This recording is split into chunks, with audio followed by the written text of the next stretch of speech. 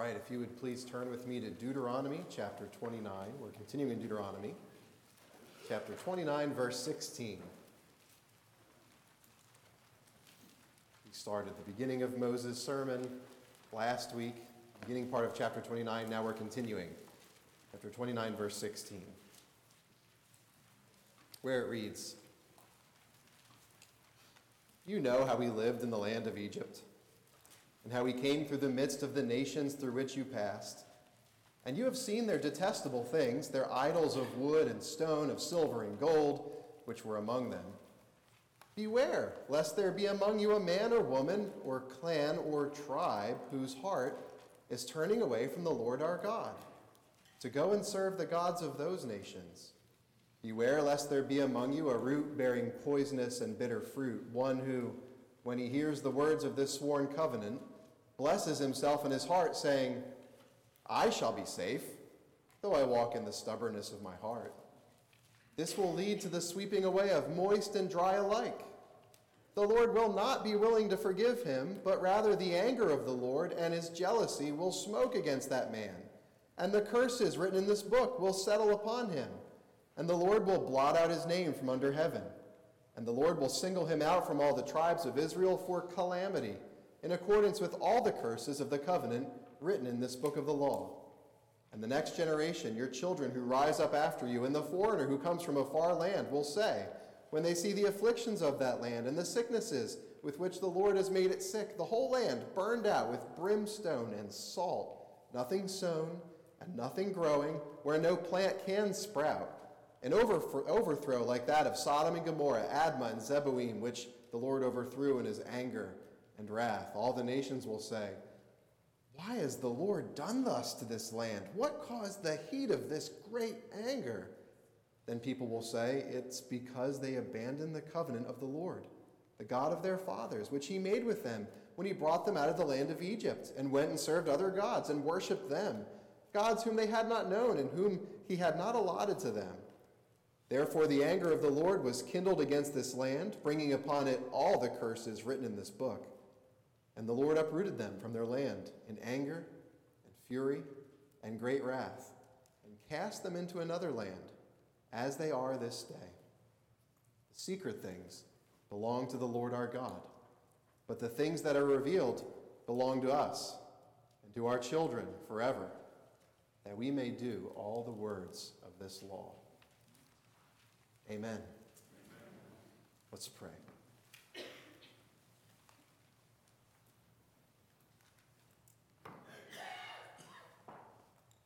Heavenly Father, covenant Lord, Maker, Redeemer, friend, our husband, all of these, we would be more committed to you. And there are some in our midst who wouldn't even be able to say that. Yet, O Lord, by another means, from another angle, Lord, would you capture our hearts? Would you capture our commitment? Would you make us more steadfast, relying on you? Would you increase our faith? Draw us close another way, O Lord. Tonight we pray, because we so need your Spirit to work in this way. In Jesus' name we ask it. Amen. As I'm sure you know, human beings are complicated bundles of motivation. We have all kinds of motivation for everything we do. Some of them are good motivations, some are bad, some are high motivations, some are low motivations, and you can even see this when you do something as simple as take your dog for a walk.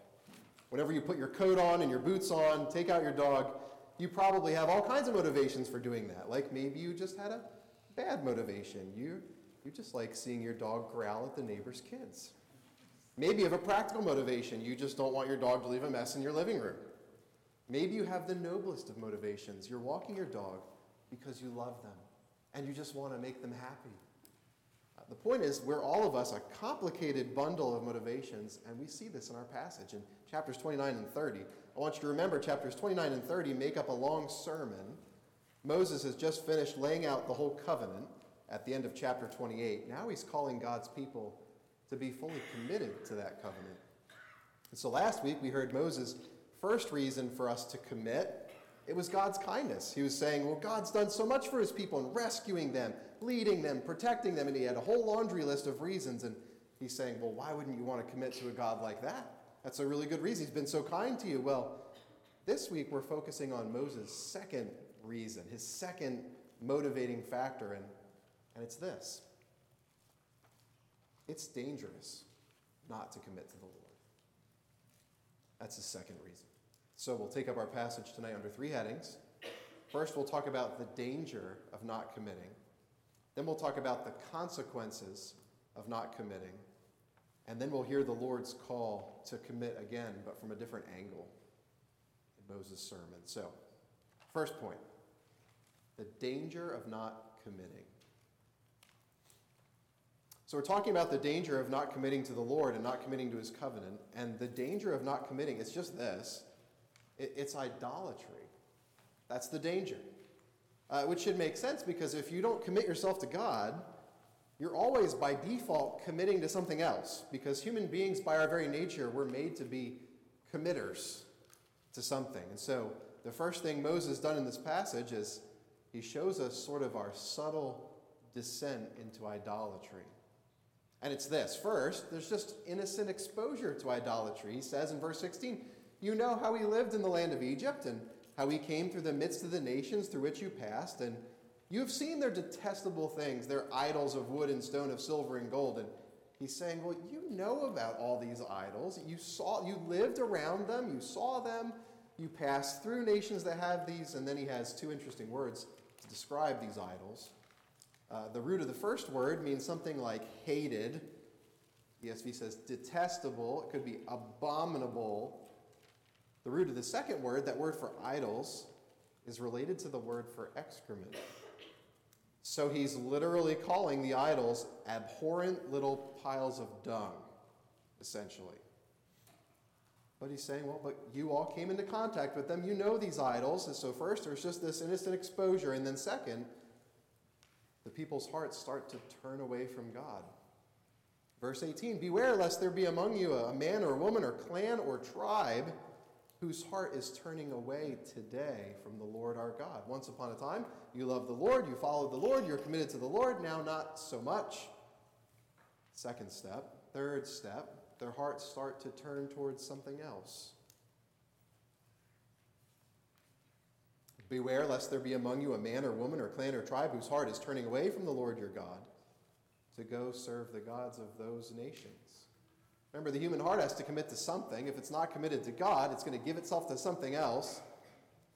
But then forth comes the self-justification. Verse 19, the same man whose heart is turned away from God, turned towards something else. Verse 19, when he hears the words of this sworn covenant, blesses himself in his heart, saying, I shall be safe, or in Hebrew, I shall have shalom, though I walk in the stubbornness of my heart. Here's the thing. The thing is that whenever people commit themselves to something that's not God, they know it's wrong on some level, at least deep down. So here's what people have to do. They have to convince themselves that it's okay. So like Romans says, when a person starts to worship the created thing instead of the creator, they have to suppress the truth that they're doing the wrong thing. They have to make their thinking futile, Paul says. They have to darken their hearts. You actually see this all the time in our culture. People don't just want their sins tolerated anymore, do they? They want you to approve of it. And you know why that is. It's so they can feel better about it.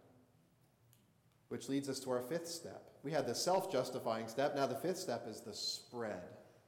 The spreading of idolatry. Verse 18 calls these people a root bearing poisonous and bitter fruit.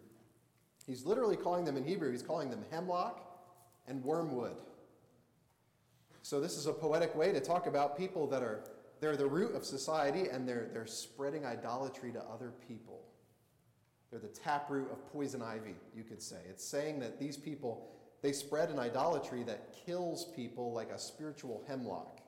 It kills them because he's separating them from the source of life himself.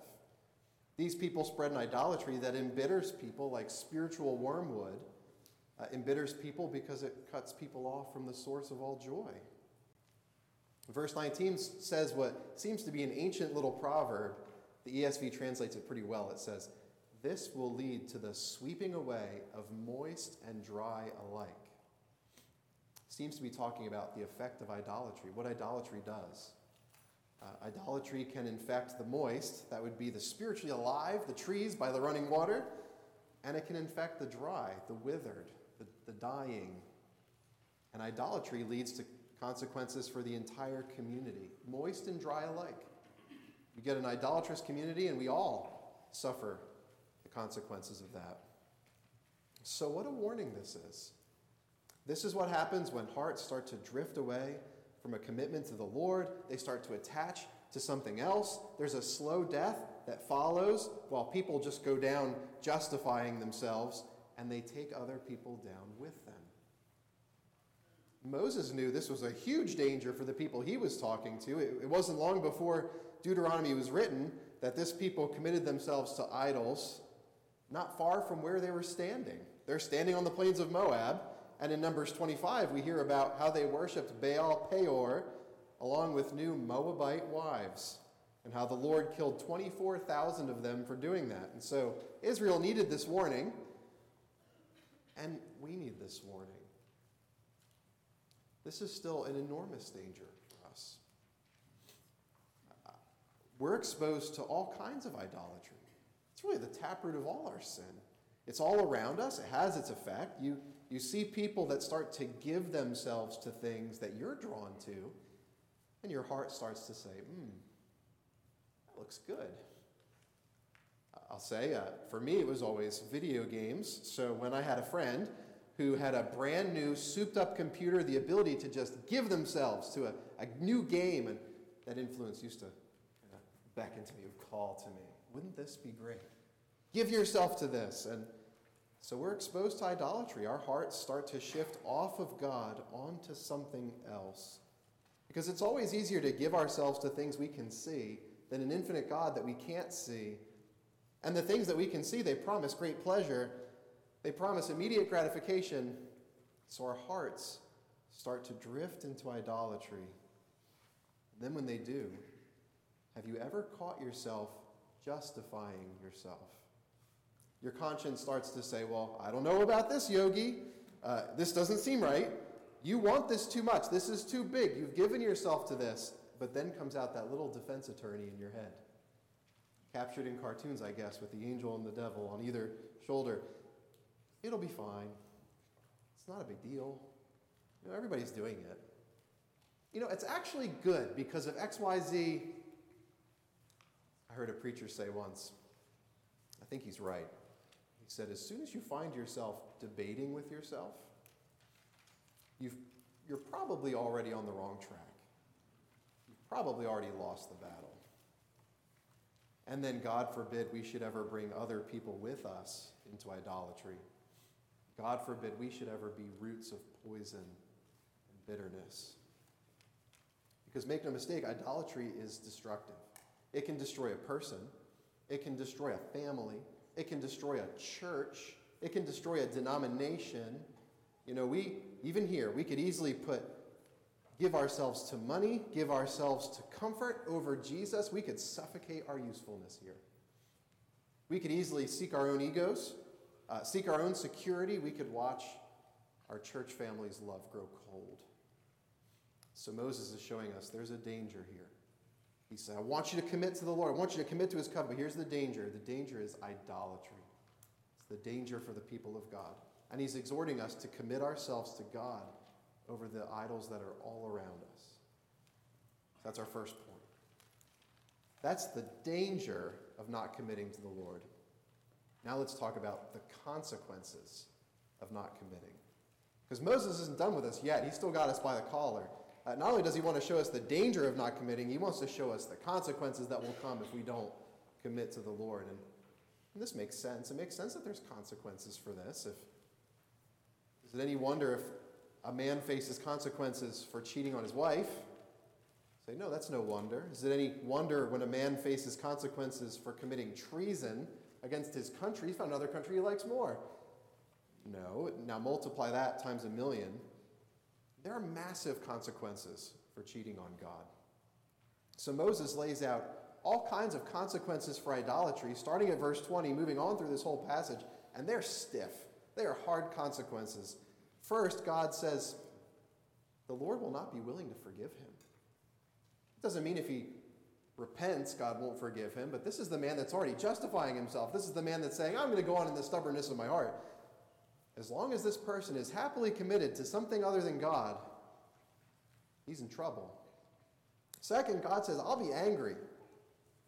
He says, verse 20, the anger of the Lord and his jealousy will smoke against that man.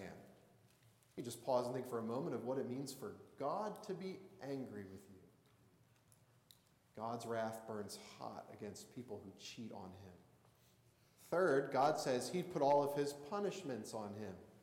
Verse 20, all the curses written in this book will settle upon him.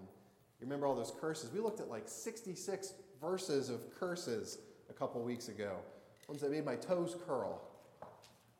He says this again a couple times. Verse 21, in accordance with all the curses of the covenant. Or in verse 27, bringing upon it all the curses written in this book. He's making sure you know all of them. Fourth, God says he'll blot out his name. That means their legacy is gone. It means they're completely forgotten.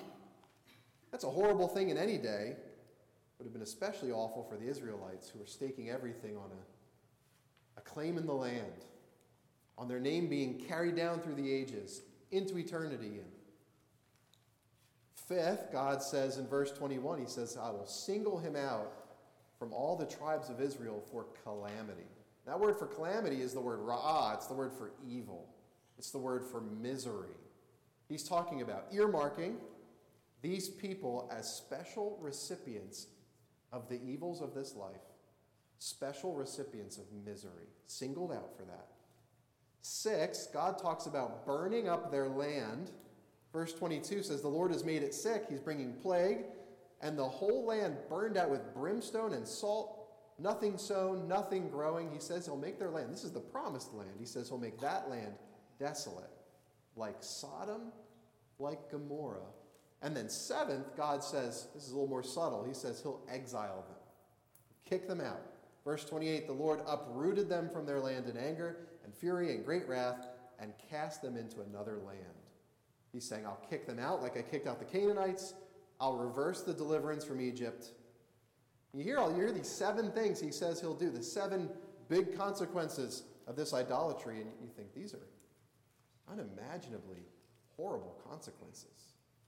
And then to add greater effect, Moses paints a picture of future generations standing there in this land, flabbergasted. They're saying, what in the world happened here? Why did this happen? And he tells you the answer. The answer is clear. Verse 25, it's because they abandoned the covenant. Verse 26, they went and served other gods, turned away from God, and they turned to idols. God wants his people to commit to him.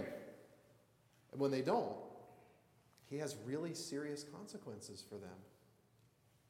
Of course, you realize God's word on this was so certain that he did everything he wrote here.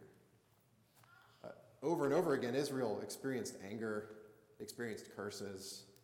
But then some 800 some odd years later, he brought all of these curses.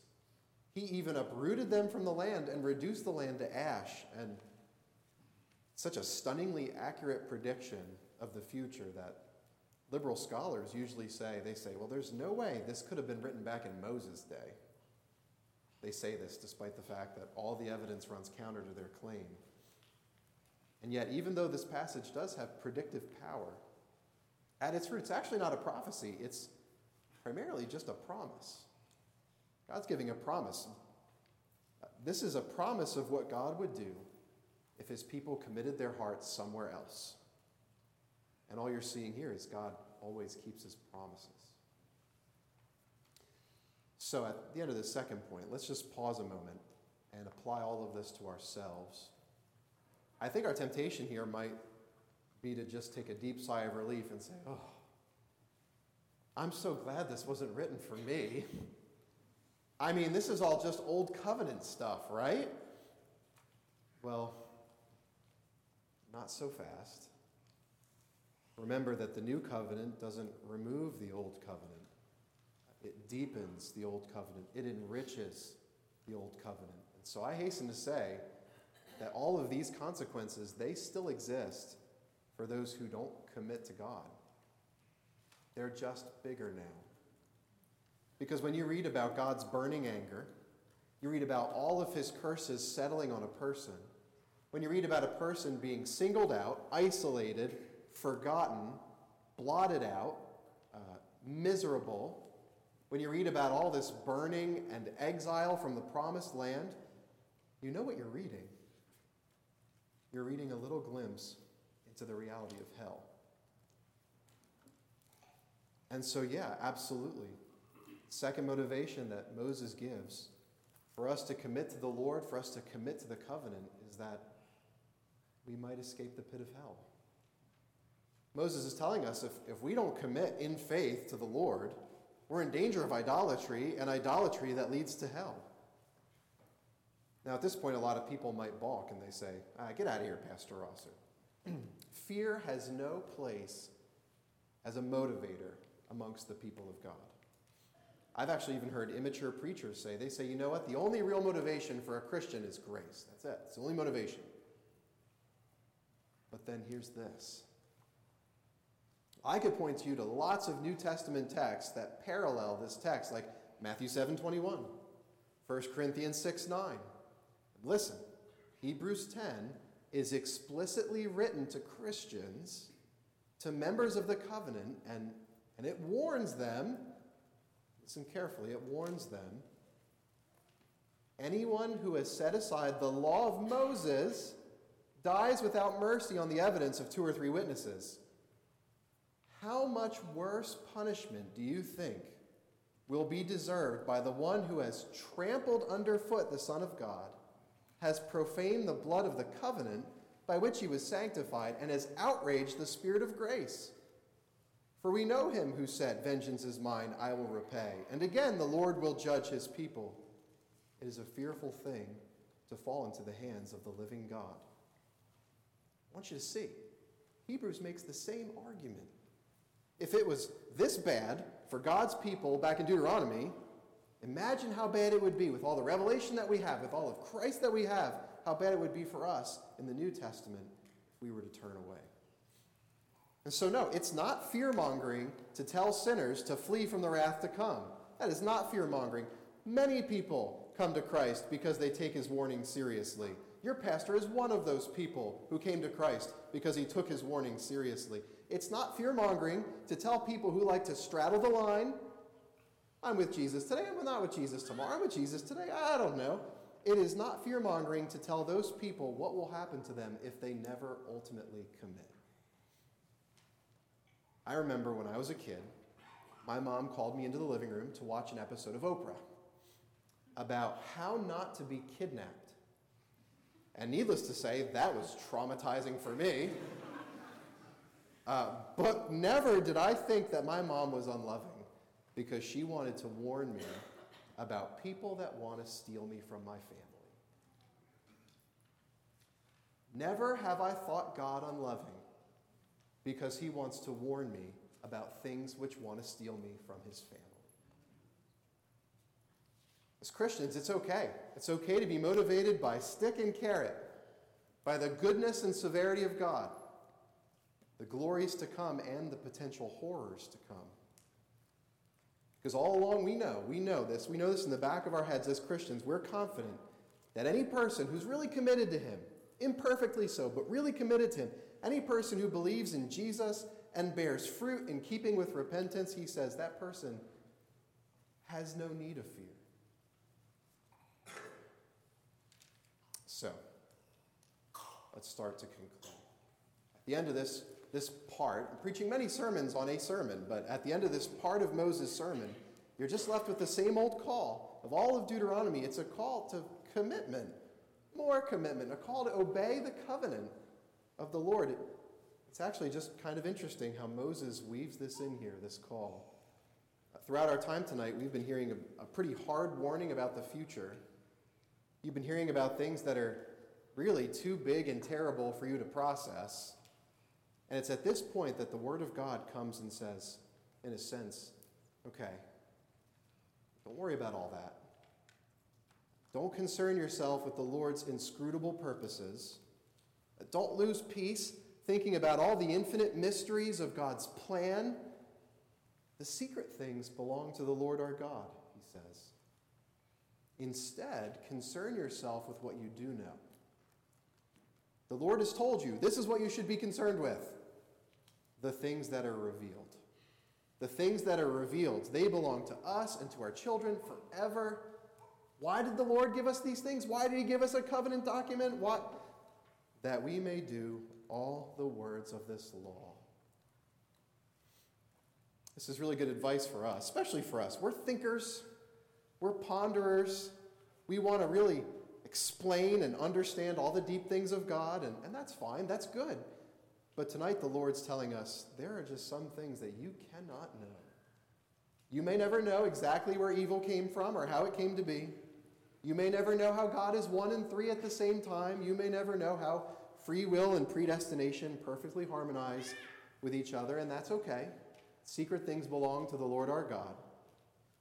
But there are so many other things he has made known to you. He says, these are the things that belong to you, that you may do his will. He's made known to you the way to heaven, revealed through Jesus Christ. He's made known to you the way of love, revealed in the law of Christ. He says, focus on those things. Do those things. That's what commitment looks like. And at the end of all this, I just want you to hear the Spirit's call. The Spirit's calling you to commit more of your faith, more of your love to God, above all others. Let the listener understand, as you commit yourselves to so many other things, he wants all your commitment. He must increase, those things must decrease. And it's a call to show that love. Show that love for him by obeying the words of his law. We do this because of all he's done for us. That's what last week's message was. And we do this in order to avoid the dangers of idolatry and its unspeakable consequences. That's tonight's message. And there are 2 more to come in the coming weeks. Heavenly Father, sure, as we even heard this word tonight, each of our minds flickered for a moment to the different idolatries that consume our hearts. We're so sorry for that, Lord. How unworthy that is. How sinful that is. Disgraceful. Please forgive us. But Lord, at the same time, we, because of the power of your Spirit we've been singing about, because of your Son who's purchased us back, we do commit ourselves to you because you've committed yourself so wholly unto us. Lord, we've committed ourselves to you. Help our lack of commitment. Meet us here by your Spirit. Lord, impress these things deeper into our hearts. We pray all these things in Jesus' name. Amen.